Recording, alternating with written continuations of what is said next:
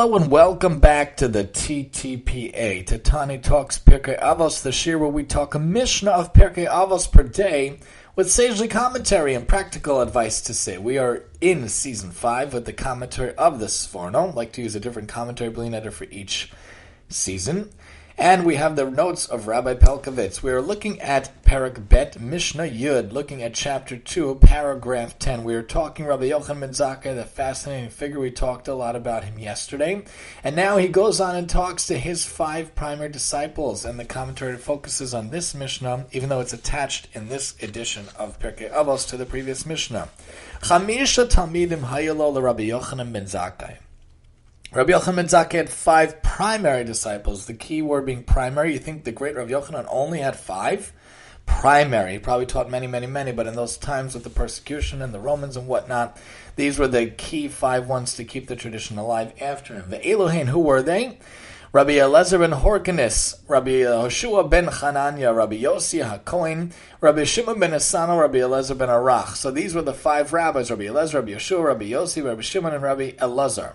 So what would he say about them? He would say their praises. Hu hayamon shvacham. He would enumerate their praises. Rabbi Elazar ben Horkenis bor sud she'eno me'abed tipa.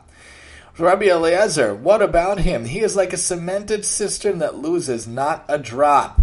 Everything he takes in, he does not lose. It doesn't leave his mind house. It doesn't leave his brain. It doesn't leave his storehouse, according to plain Pasha Pshat, as I'm seeing it.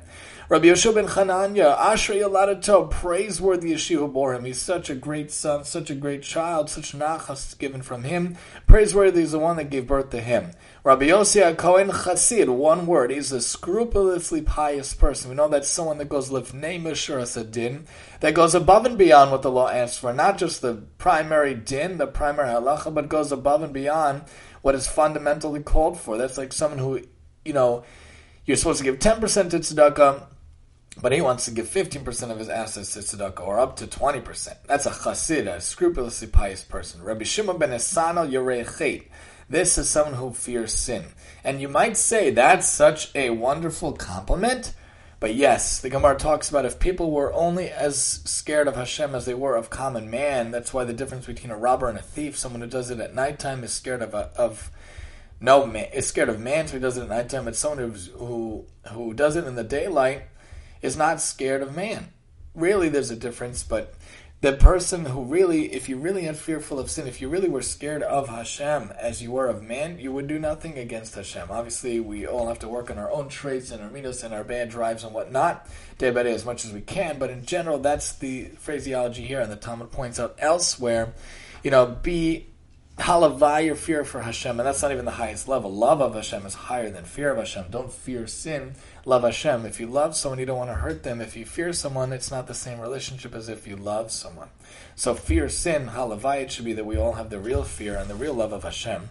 Rabbi Elazar ben Arach, kamayan hamiskaber. Rabbi Elazar ben Arach is like a spring flowing stronger and stronger. Sometimes over time, we get weaker and weaker, but here, Rabbi Elazar's talked about getting stronger and stronger. And these are some traits that we should have for ourselves, that we don't lose anything we learn like a cemented cistern, like Rabbi Elazar, that it should be that we have nachas, give nachas to our parents and our families, that we should be praiseworthy as she who bore him, as Rabbi Yeshua had.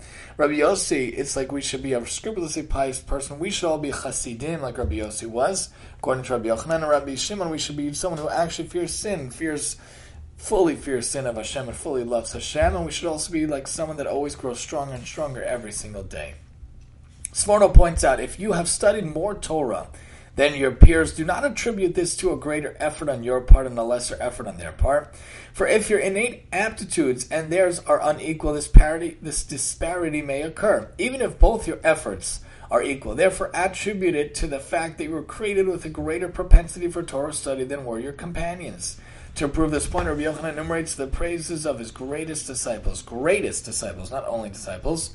Although they all made an equal effort in Torah scholarship and practical deeds, their attainments of excellence varied due to their differing innate tendencies. They had different aspects to them, and therefore he gave them different praises. The notes point out The Sforno links the statement of Rav Yochanan ben Zakkai regarding a person who has studied much Torah with the following Mishnayos, which describe his 5 outstanding disciples, their special qualities, and their relative strengths. He interprets Rav Yochanan's statement as referring to the wide variance in mental faculties and intellectual talents with which people are born. These differing natural inclinations are the reason why one Torah scholar gains superiority over others, rather than the amount of effort each dedicated to his studies. To prove this theory, he cites the diverse qualities of his pupils, each of whom excelled in a different area. One was blessed with a prodigious memory, another with a tendency to piety, and another was inclined to dialectics. So each of us should try in our own way to follow in the ways of these 5 disciples, as Rabbi Yochanan talked about their praise. Again, never losing that information that goes inside, making sure to give nachas to those who are around us, making sure to be really above and beyond what the letter of the law calls for, to be a pious person, to be someone who really fears sin, really fears those around us, but especially fears Hashem and loves Hashem, and to always be stronger and stronger every single day in everything that we do. Join us next time as we talk about a scale of the sages versus a certain sage here on the TTPA, and I'm your host, Tani.